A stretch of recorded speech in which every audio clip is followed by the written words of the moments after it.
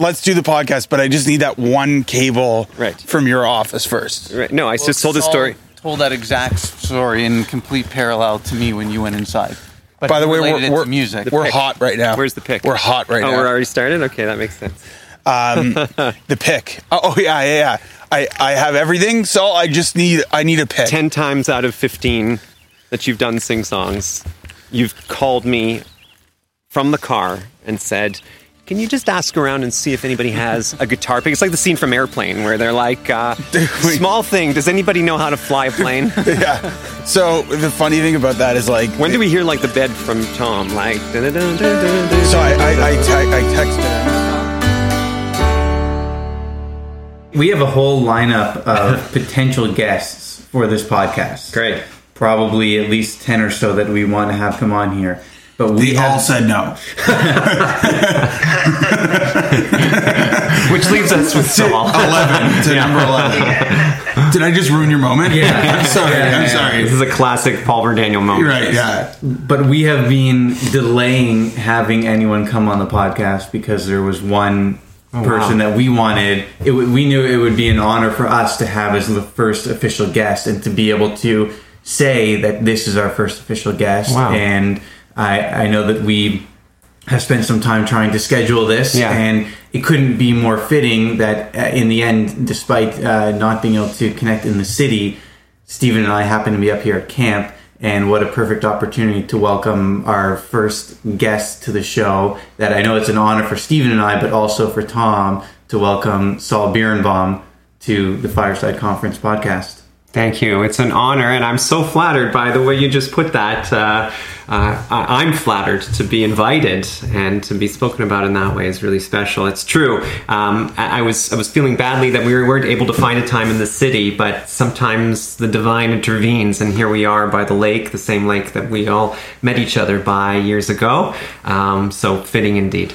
You know how... Stephen, do you want to ruin the moment? No, I wanted to actually... So our good friend Ian Mazoff always quotes, I guess, a saying that the Grateful Dead always used to have about the situation being the boss. What's the quote? Is that the situation is the boss, where you sometimes you overplan, and planning is really important, but then other times just the situation, where you are, what time of day it is, what is going on. That is the boss at that moment, and in many cases, like the situation is the boss. We just finished. Oh, let me turn that off. We just finished a great few days up at camp, and this seems like a perfect part of our day to do this. I love that quote. That's what camp is all about. Right. I mean, that's every day of camp. Sort of goes that way. We can be here and forget about what's going on outside of camp and let the camp define what the day will be. How often will you overplan? Well, you might not even realize at the beginning that you're overplanning, and then things change, the weather turns, people aren't into it, and then you just say, this is the situation we're dealing with. It's now the boss of that's going to help us dictate. Yeah. Well, my mom has an expression. I often quote my parents at different times. My mom has an expression that she uses, especially at Passover time. I'll say, so we're going to have a great Seder, a great dinner together. She says, all I can do is set the table. They got to eat. And I think that's defined my approach to camp directing, which is I'm a big believer in planning. In fact, it could be argued that I hyper-focus on the logistics and the organization and the planning. But also with that is that awareness that when it all starts, when the buses roll in, you gotta go with the flow, and thanks to all your planning, it's up to the people to engage with what you've prepared for them. And it becomes out of your hands at that point. And directing is less about directing, pointing, telling people what to do, and much, much, much more about joining, modeling, and going with them. This was the first time that we've run an event, Stephen and I, where we felt probably a little more on that level and not as much at the level of pure anxiety and intense planning, and then the buses arrive and nothing goes to plan, but you've prepared enough that it seems that the flow still is there, and the calm seems to be there as well. And to give some context, we are just now at the end. It's Wednesday. We are at the end of a 2-night sort of 3-day retreat with an incredible company called Coin Square out of Toronto, where they brought up half of their group and did. We were able to give them the Fireside experience and the Walden experience to their group, and it seems that they had a fantastic time, and we had a fantastic time with them. But now is also that moment that we've all experienced. You've experienced many more times than Stephen or I, but we've experienced now 3 times when it's just it's done and it's over, and there's emotions. There's high emotions of gratitude and excitement from a successful program, and then there's moments and feelings of exhaustion and tiredness and calmness. I feel more calm now after this event than I have after any of our Fireside events, and I think that comes from maybe now some experience and knowing what to expect, but also like this ran very smoothly. Yeah, so not only did it run incredibly smoothly, I think another piece is I feel we have a little bit more literally closure right at this moment than we normally do after Fireside. We know our car's packed, for instance. Like everything is in order. Everything is because we've done it before. And there's not as much follow-up as we normally would have. We are like leaving the space organized in a way that like it's not chaos. Like last year, and one of the things obviously we're working way harder on this year is, leaving camp. We came with 2 or 3 full trucks last year and still left with 1 full truck. That was actually a huge cause of anxiety, right? And I think now which reminds me, because now we've over the course of this year figured out a storage solution up at camp. Has that been implemented, or is they're arriving today? Oh, wow, yeah, you might see them before you leave. That's very exciting. Yeah, because we. You started it. So we for many years we've used these tractor trailer cabinets that to use for storage because they're mouse proof. They're more mouse proof than most wooden facilities that we can build, and so on. And they've been very great for us. Ted bought them before we took over the camp. Never really knew where he got them from, and we wanted to add some more because we wanted to provide you guys with storage and provide some more storage for Walden. And we couldn't find a distributor, but Daniel, in no time at all, found someone who could do that for us. And when he found it, I was like, Sol obviously must have seen this company. Yeah, like there's nothing Google can't solve. Right. Yeah, I know, but for some reason you were more successful than me. But anyways, they're on their way here. These tractor trailers. So, but I wanted to say something. You hit on a very important topic when it comes to camp directing, and forgive me if I offer unsolicited advice. Please. But you've given us more advice than you probably even know. Hopefully helpful. So your advice is always solicited. Okay. Be careful, because here it comes. I would advise you to relish this moment that comes in between the order that you're describing. I can relate to everything you just said. The order that you're describing, you feel with like closing the books on a very successful program. And I just want to speak about, from my perspective, why I thought it was incredibly successful. And the next thing, the drive home, the planning, the on to the next program. There's this moment in time, and hopefully this day in time or longer, called pride and accomplishment. And it's such an important fuel to fuel the years of wonderful programs that you're going to provide for your listeners and others. It's a fuel for you to continue doing what you're doing. There's something that camp directors have known much longer than all the TED Talk speakers of today, and that is that meaningful work is what motivates us more than anything else. And that meaningfulness, that feeling of meaning, is going to come from some active reflection on what you just did. Now, let me tell you what you just did. You didn't just run a great camp program. You ran a great camp program for people who didn't necessarily choose or wouldn't have chosen to be here. That's right. A huge challenge. I direct for kids who are sometimes a little easier to engage, who have chosen to be here. You direct a program called Fireside where people have maybe come cautiously because it's their first time in a camp experience, but they have chosen to be here.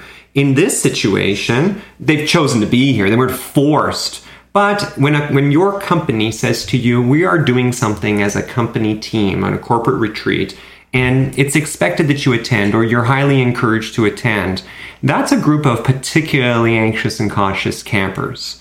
And let me just tell you what I observed, which is a group of people who are not selected at CoinSquare for their outdoorspersonship.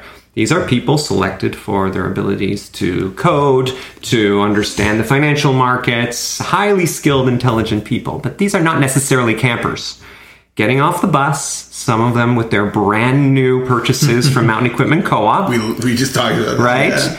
And myself included, by the way. I just, for the first time, bought a sleeping bag, and it has revolutionized my experience at camp here. Like sleeping bags help. I had 5 blankets. I'm done with blankets. I'm also back to sleeping bags. I couldn't have been more comfortable. Like, I could sleep here for the next couple months. It was when amazing. It comes to warmth, you can't beat a sleeping bag. Screen flips. Just hours. We're not talking about days or weeks, which is what I have to work with in the summertime.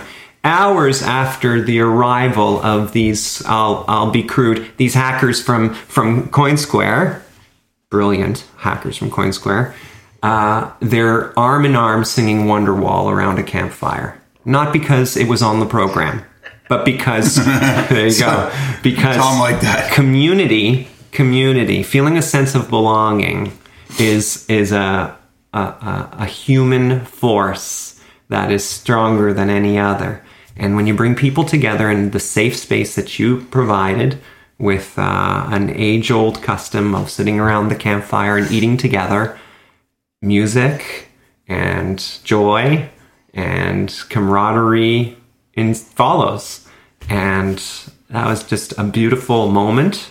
And you should be very proud of that. Thank you. That means a lot. There's something that I've now picking up on, and we spoke about this, Stephen, and we may have even mentioned when we were talking to you, Sol, and I imagine you... So what year is this in camp for you, by the way, at Walden? Yeah, so we're coming up to the 15th anniversary of the sale of the camp.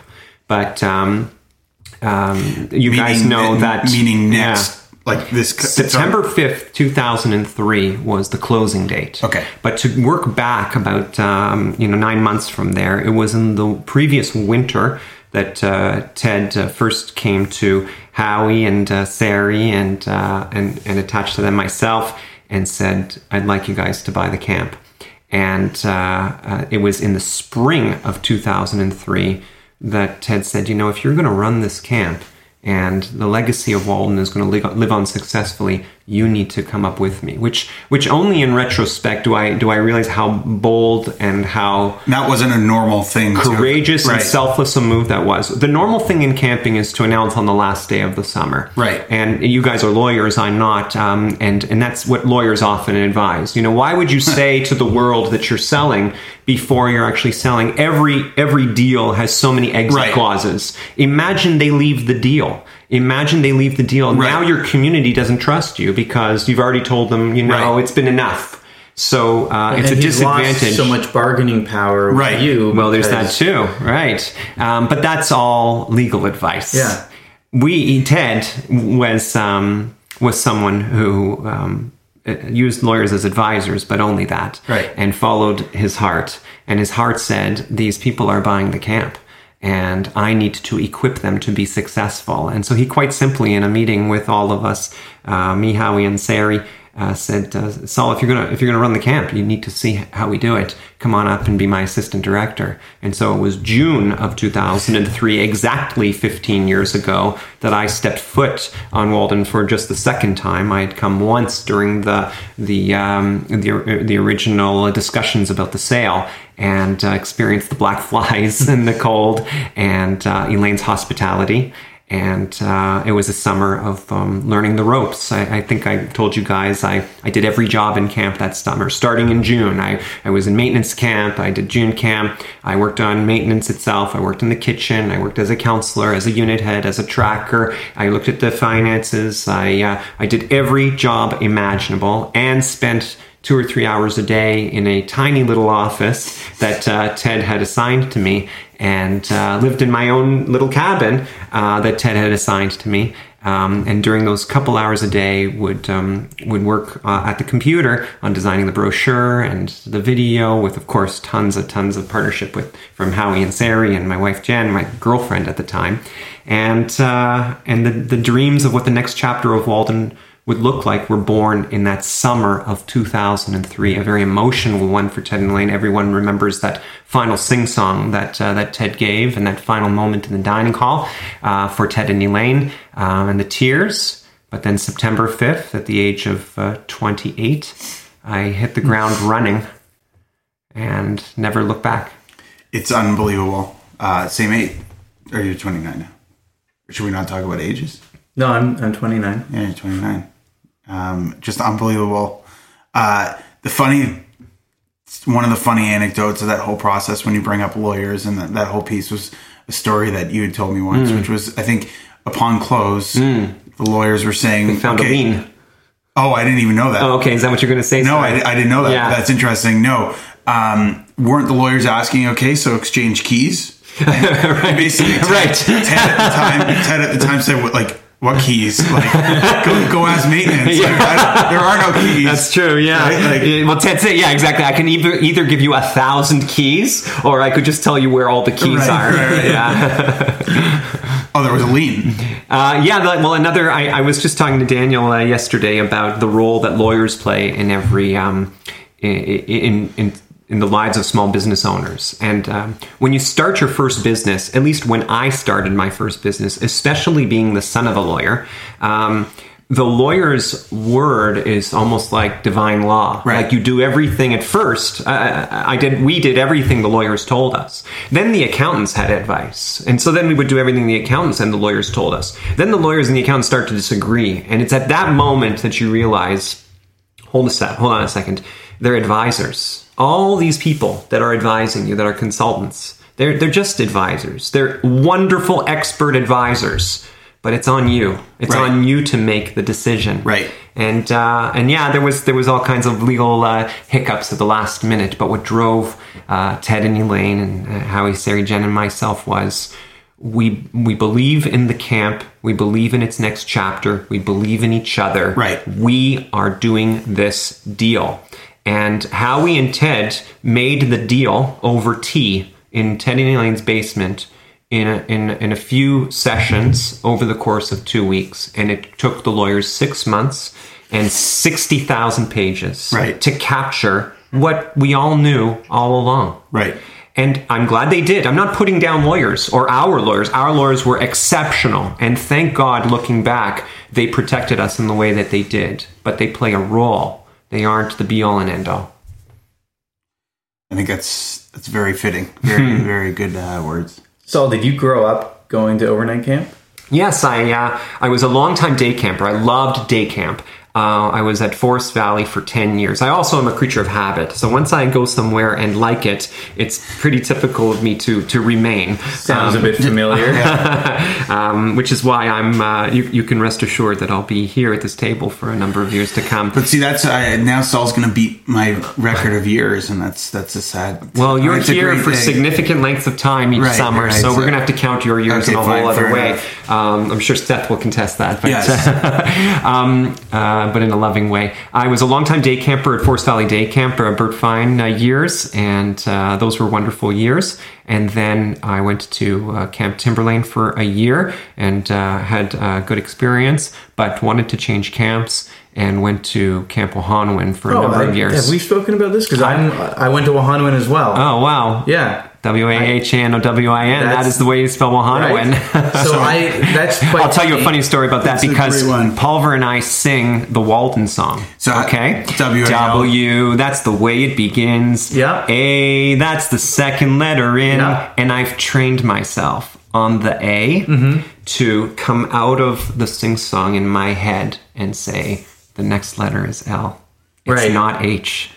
Because as a child, I learned H, that is the third. So this is too funny, because my first year at Walden, which nightmares. we still haven't figured out exactly whether it's true that my first year was actually your first year. Yeah, we should figure that out. And there's another funny story which came about over the coin square weekend, which I'll get to. But on the topic of the Wahanoan song, as is quite normal, children tend to have an attachment to the summer camp they grow up going to. And Stephen, obviously, you have quite an attachment to Walden. It's proof. And goodness for that. Now, after so many years of running program here and running a program here, and after spending one summer as a counselor, I have a very strong emotional attachment to Walden. But in my one summer when I was here, and that was my first summer, I remember hearing that song and feeling something was quite wrong. Like, they ripped off that song from Wahanoan, and it's either like the most standard camp song. Well, it's based on it's that's the the way song. you spell chicken, right? Yeah. C, that's the way it begins. H is exactly. But which camp was the first one? It was probably Wahanoan. And then it was appropriated by Walden. No, it is a commonly appropriated song. It was appropriated by Walden after Wahanoan, yes, but it wasn't necessarily appropriated from Wahanoan. Right. It was appropriated from the chicken song, perhaps. Right. Because Ted did adapt many folk music songs to the Walden I would agree with that. I don't think repertoire. that Ted would have been like, I want to take the Wahanoan song. Right. It was it would be, I'm going to take the Wahanoan song. I've taken it. I'm going to do it. Mine's better, but it's the same tune. And I really wish, I think actually people that are like the 4 or 5 people listening in, are going to wonder, we keep talking about this Ted figure. Yes. So I should say, so I know you touched on it briefly before, but Ted was obviously the director before you, Sol, and taught us just so much about music. Mm-hmm. He would find a folk song and either take it as is and play it exactly like the album, or he would take it and just completely. I'm gonna play it better. Yeah, and he would make them his own, even lyrically too, right? He would take a song and say, I think this lyric works better in 2001, right? Exactly. We're going to talk about this now, which is not exactly standard behavior musically, but it's part of that folk tradition, which I think was part of Ted's being, right? It was, I know we're off on a tangent now. Go for it. But let's take a song and reinvent it a little bit lyrically, and let's instill this folk spirit because that is what the folk movement was all about in the 60s. It was taking songs that were, old Irish songs and making them into just something brand new. There wasn't a sense of ownership, I think, of songs of that generation. Yes, people really felt like you could take it and you'd make it your own, and then someone else would take it and make it their own. And there was you put it out there to be adapted. Right. That was the reason you put it out there. I mean, there's a mystical connection between all these topics that we're talking about. Like camp is that marriage of tradition and growth, evolution. Right. I'm not going to say innovation. I'm going to say growth and evolution. When kids have some difficulties when they come back to camp and they say, "Oh, you changed this," right? Right.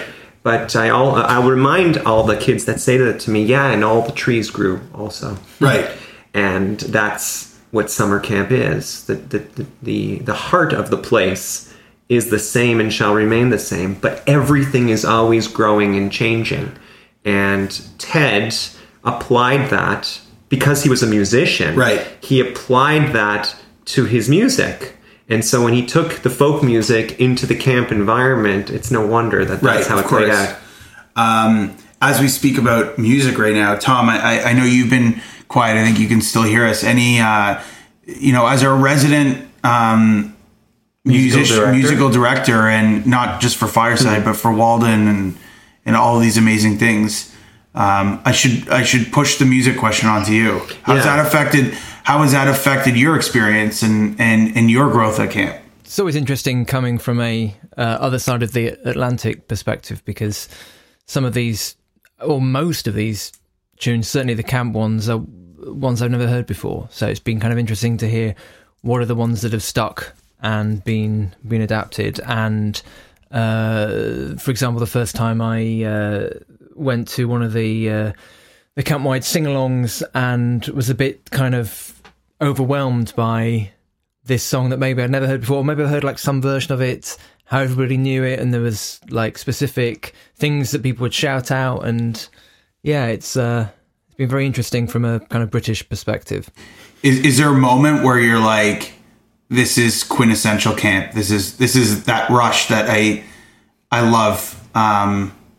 Whether it be a sing song or another musical moment. I think possibly because we do some slightly more intimate acoustic shows with like a unit's worth of campers, and we'll do a couple of songs that maybe they've not heard before, something a bit interesting. So maybe it'll be just the kind of silence and appreciation that goes with hearing something new, or even a couple of campers themselves coming up and doing a new take on like an Ed Sheeran song or something, but they just the way they approach it, and everyone loves it. And I would never, as a professional musician, I would never have thought of doing it that way either. And it's, so I guess, moments like that. And I know I've got a moment, that you'll remember, Tom, from your own perspective. It was a rainy day, and it was Tom's first or second summer at Walden years ago.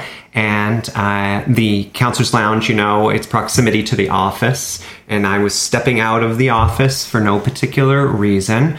And amidst the light rain, I heard the sound, and that's that amazing sound of a chorus of children and adults together. Amazing. Like there's a beautiful sound when children sing together, a beautiful sound when adults sing together, but there's this like very harmonious sound that of such a full spectrum of pitches and tones. And I just heard, coming from the CL, "Lights will guide you home."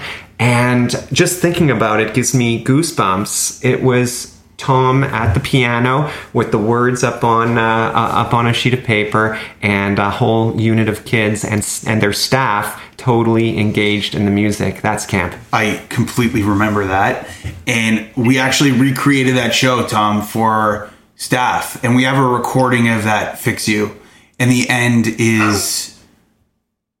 It literally gives me the goosebumps every time I hear it too, of those moments of singing in unison. Yeah. And it's very easy. It's the same thing Dan and I, we talk a lot about people that haven't experienced fireside, let alone camp. Right.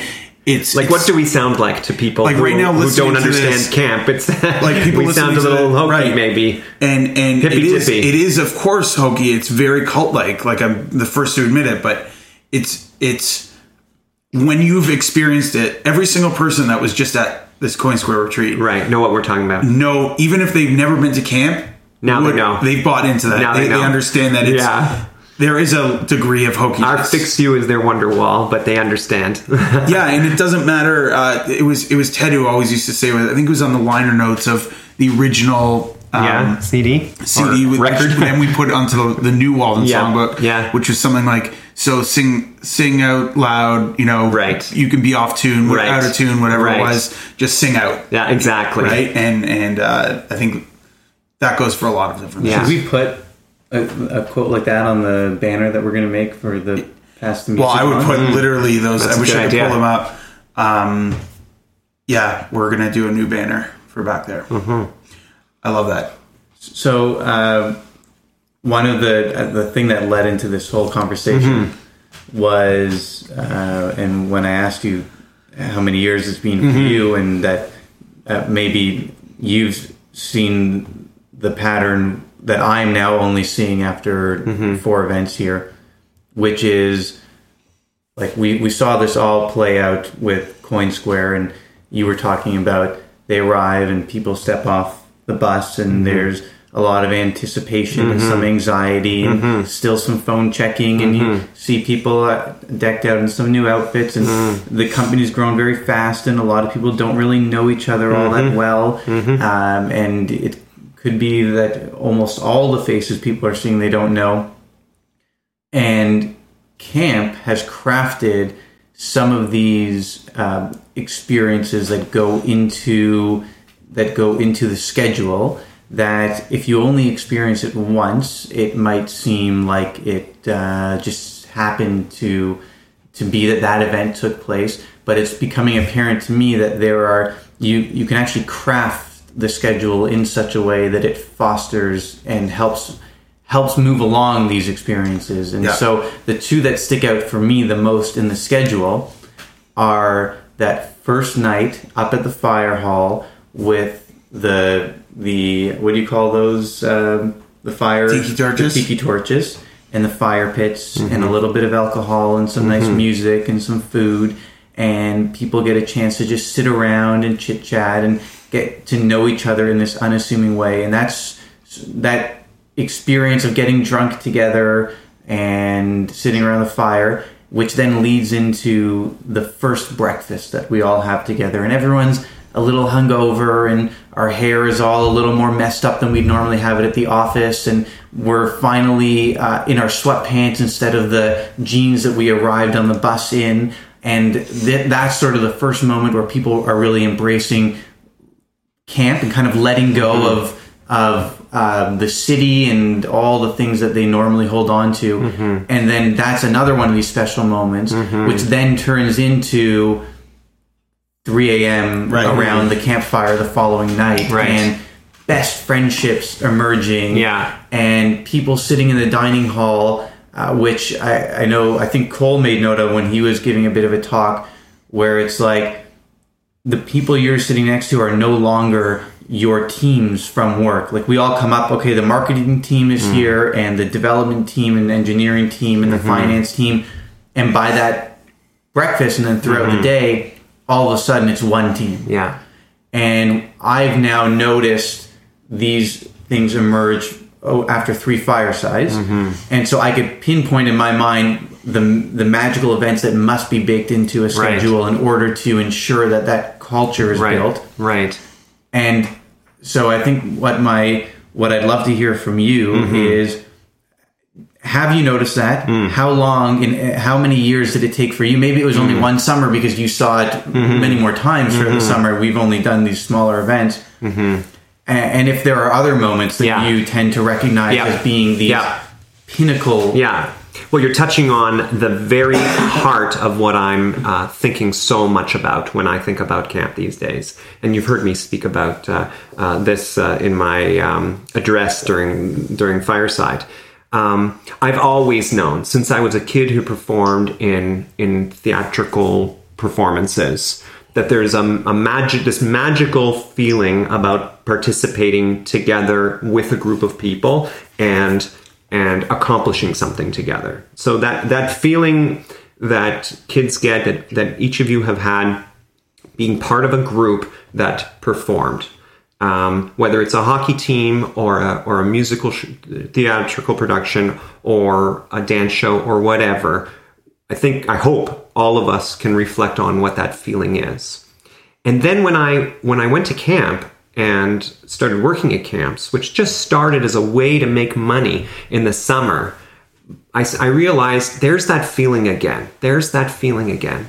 And then as my experience as Walden's camp director increased over the years, I realized I learned how to put it into words. Kids do not go to camp. And let me start again. If I were a parent, I would not send my kids to camp to learn how to canoe. That is not the essence of what we're providing here. If you want to learn how to canoe, go to a resort, go to canoe classes. It's a wonderful byproduct of the summer camp experience that we learn how to canoe. And I'm not diminishing it, but it's not the core mission. What's amazing about the camp experience is that I have that magical feeling, that sense of belonging, that belonging to a community where I'm accepted for who I am, where I'm a Waldener, where I'm a coin squarer, where I'm a firesider. These are my people. That's the magical thing we provide as camp directors. That's the what. Now what you're asking is the how. What are the elements that make that possible? What should we make sure is on our schedule? And I think it boils down to safe space. So we begin by making sure that everybody's basic needs are met, that it's a not just a harassment-free environment, that it's a uplifting, respectful, encouraging environment. And I think that a lot of businesses misuse the whole language that we're harassment free. That's such a minimum standard. What a terrible minimum standard that is. Let's aim to be wonderfully familial with each other to the extent that we can. So safe space is number one. And number two is a reasonable amount of risk, discomfort, and challenge that we will overcome together.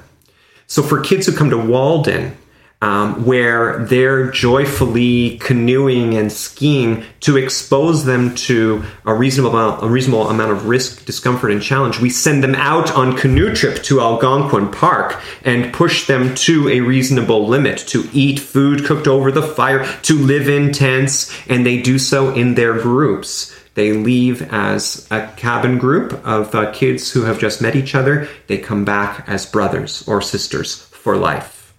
At adult summer camps, such as the ones you're running, the discomfort and challenge took place at the time they clicked register.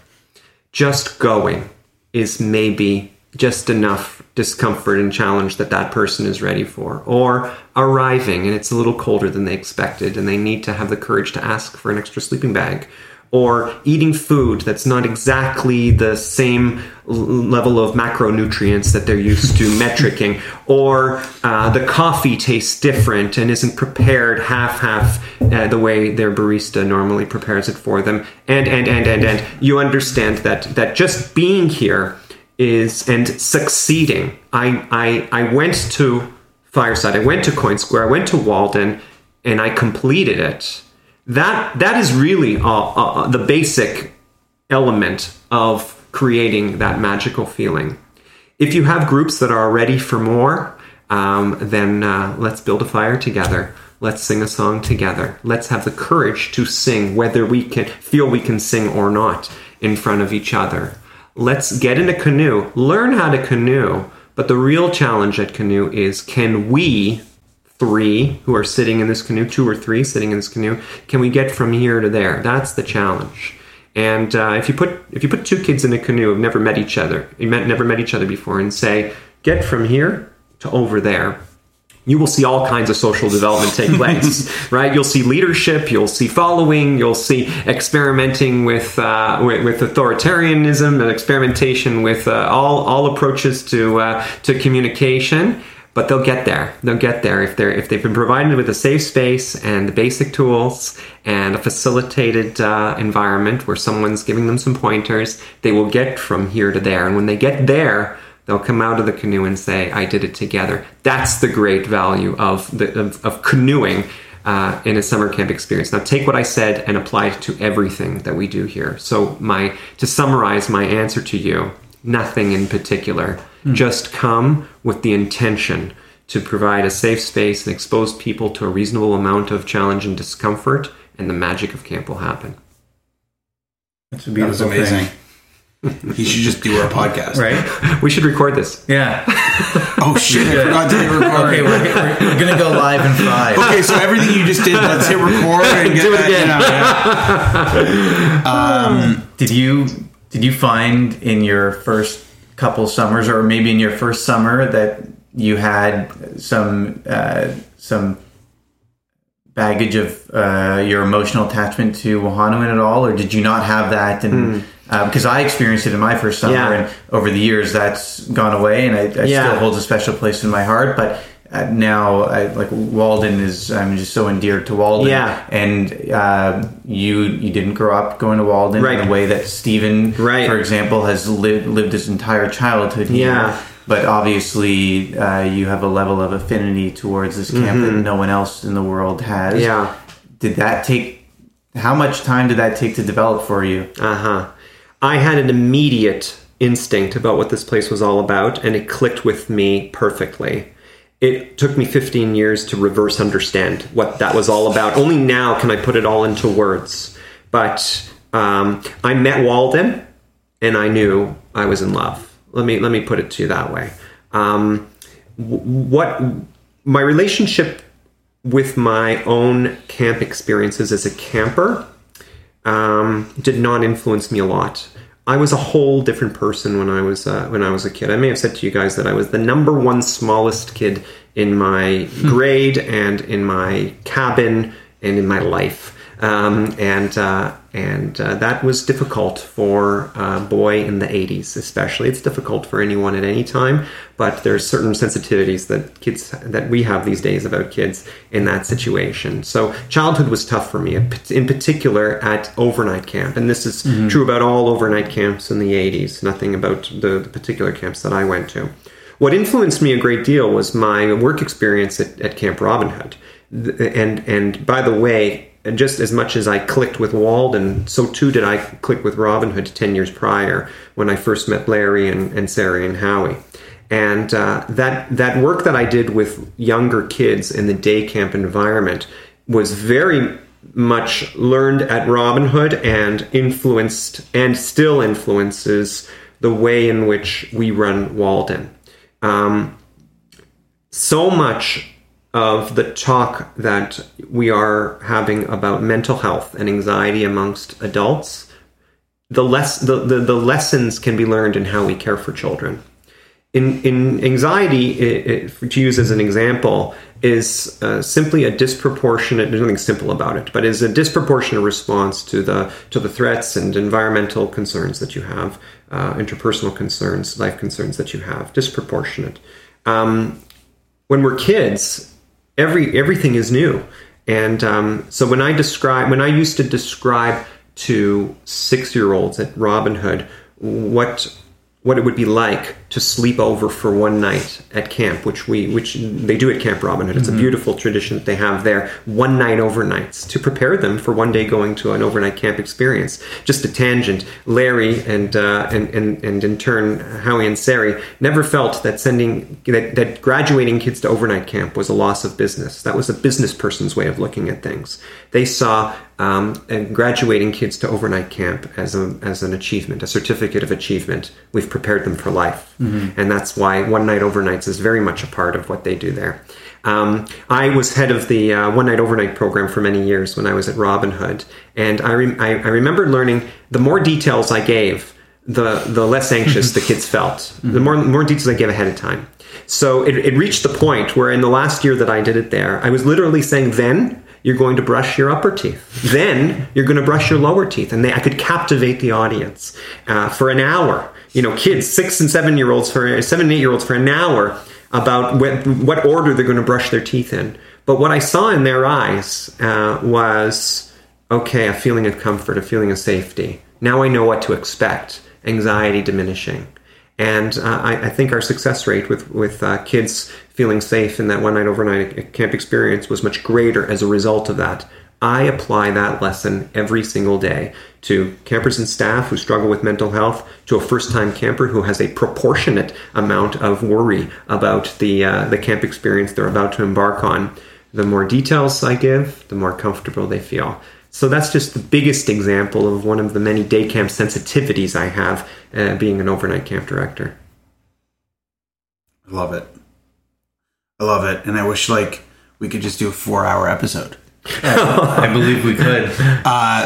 So you wanted to talk food and facility. I thought I'm so happy we're talking about all these things. These are my favorite topics. This is exactly. So I would love. I think that Sol would actually be perfect podcast guest. By the way, he is right now. Should we get him? No, I mean for like a podcast that actually has listeners. Would you like to book him? Yeah, I think so. So tell me, at Fireside, you are cool. You're going to speak. Yeah, I'm in. That's great. Your Saturday evening. If it's okay with you, I mean, if we can talk about this now, you'll tell me if it's appropriate. But I'm in on this topic. I'm not. Look, I hope it's okay that I don't stand up and do something different. This is my topic, and this is the topic that I think is relevant to people who are at summer camp going like, what is this feeling I am having? Right. I don't know why they have an accent. Right. But I mean, like an accent from no part of the earth. But I would just like to elaborate. I've had more thinking about this topic of owning your discomfort that I will just elaborate on. So I'm in for an annual session to introduce whoever your musical guest is. So we have a good. I think we have a good plan in place for what the evening is going to be. Great. And more than likely on the Saturday evening, although possibly the Friday, given that we're adding an extra day. Yeah. And yes, we would be honored to have you speak again. It's become the highlight talk, I think, for me, and I can almost certainly say for Stephen. And I like introducing the introducer. Right. Yeah. Right. Another one of the funny things, though, which maybe you don't know, Sol, and obviously I knew you going into our first year, but I knew you as my boss from 10 years prior when I spent 6 or 7 weeks up at camp. Right. Otherwise, I didn't know you quite all that well. And I remember Stephen saying, as we were putting together a list of speakers, Saul's going to do a talk. And I think my response was probably something like, really? Or like, are you sure? Or do we have to? Or like something to that. Like, God, I couldn't be happier that Stephen had the insight to ask you to speak. And so that's an incredible thing. And I'm also just so happy to have watched and seen that topic of yours be fine-tuned year after year and turn into like literally probably the most important talk at Fireside. So like not even just was I unsure for whatever number of reasons, like none of them justified, right? Just call me skeptical, let's say, but literally has turned into what I think is not just my favorite talk, but for Fireside, possibly the most important talk of setting you open the door to people accepting the fact that yes, discomfort is okay. And like the level of anxiety that Stephen and I have had, and it's diminished now thanks to you over the years, was always like, and this is a story we tell time and time again, how we came up to camp trying to find all these ways to like minimize the camp experience because we knew that people were used to other experiences. Right. Like space heaters everywhere, satellite internet. Right. How can we make it more comfortable? Right. And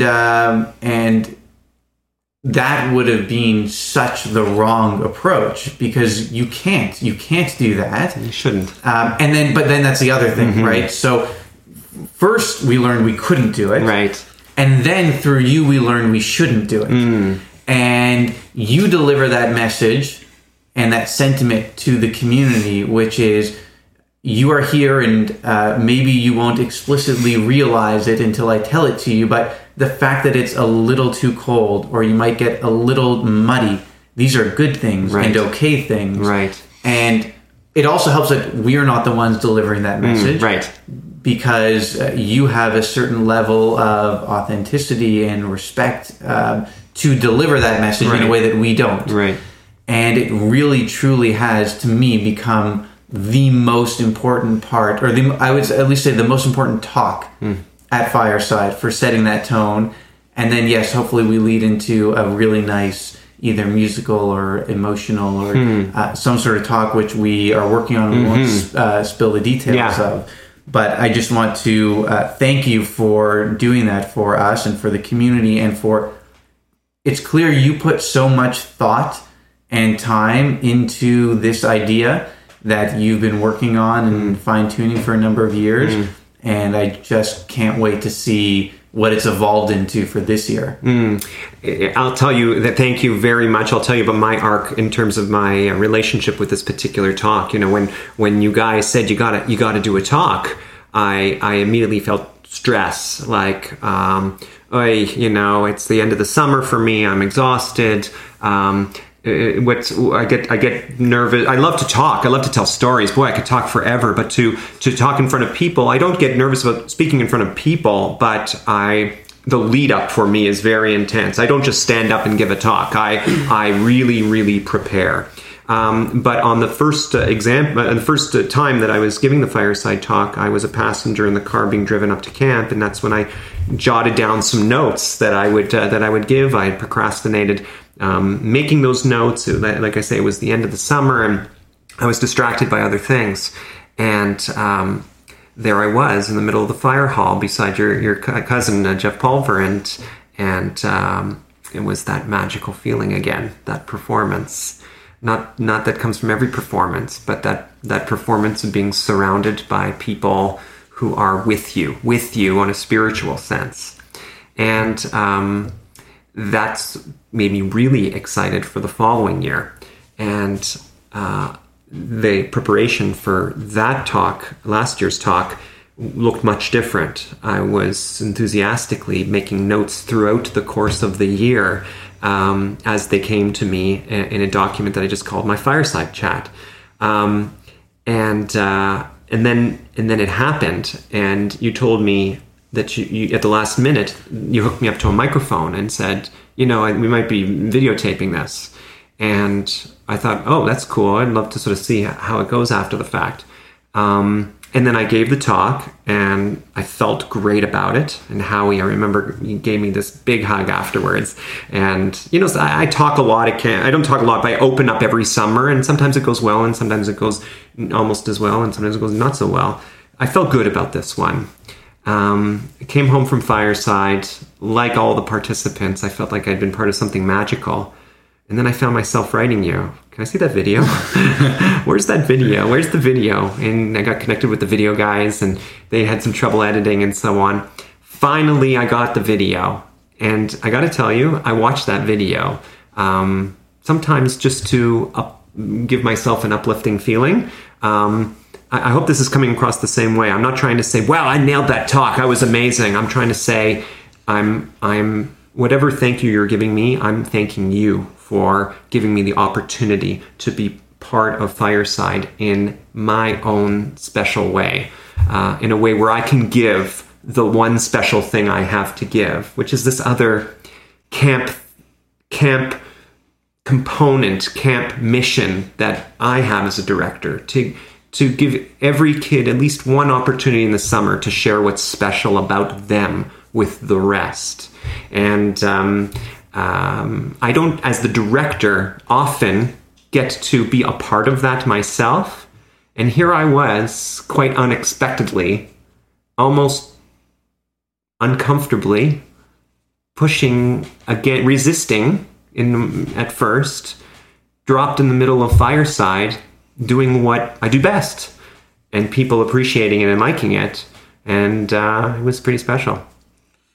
I'm gonna cry, so because I'm an emotional mess. And generally, I think that whole thing came about because you were going to suggest that Sol should be a podcast guest on one of the other podcasts that are coming up. And I'm glad we went down this tangent because that was a beautiful moment.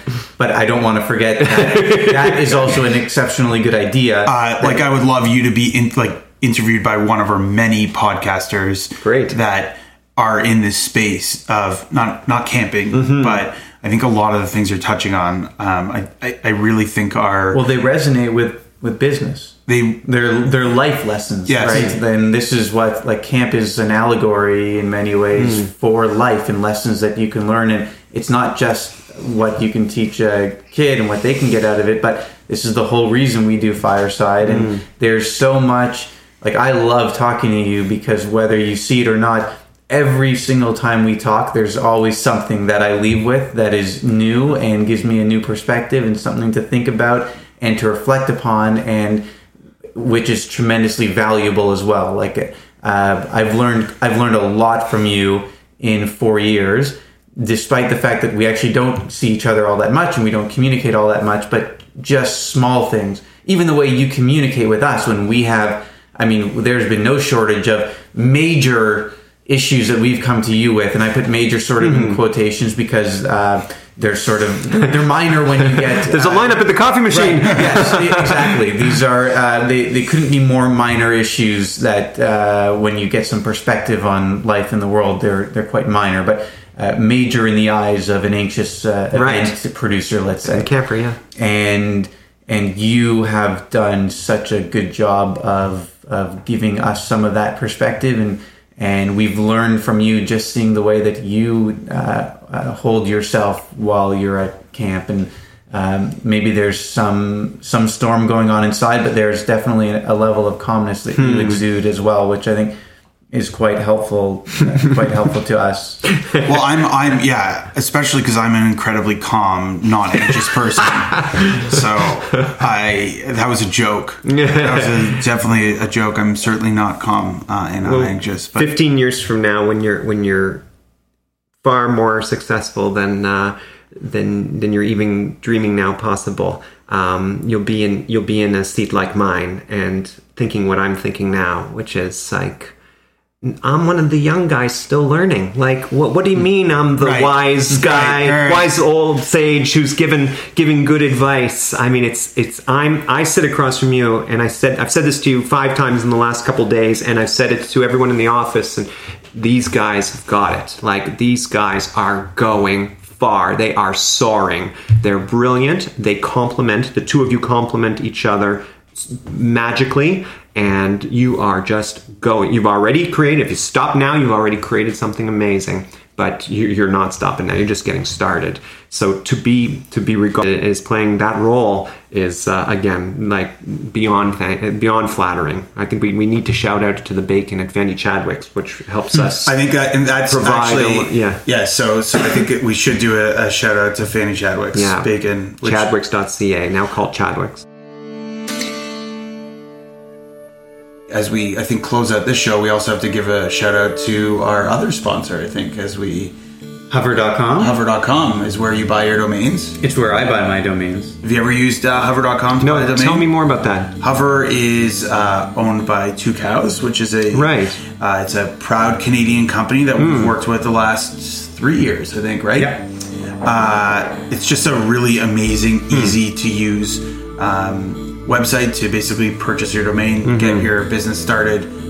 So let's say my website is already hosted somewhere else. Is it easy to move a website? It feels like everything's going to break when I move it. Yeah, it is easy. So Hover actually doesn't do website hosting. They do the domain. Oh, you just buy the domain from them. So gotcha. Walden, what is it? Camp Walden? CampWalden.ca. So I own that already. So there's no buying it a second time. So if you wanted to, now you can move your domain over to them. They actually have a great concierge service. So let's say you were with one of the other guys and you were unhappy because every time your yearly bill is different, or they are not spamming you or emailing you a lot. Don't have a good value system. Yeah, for any number of reasons.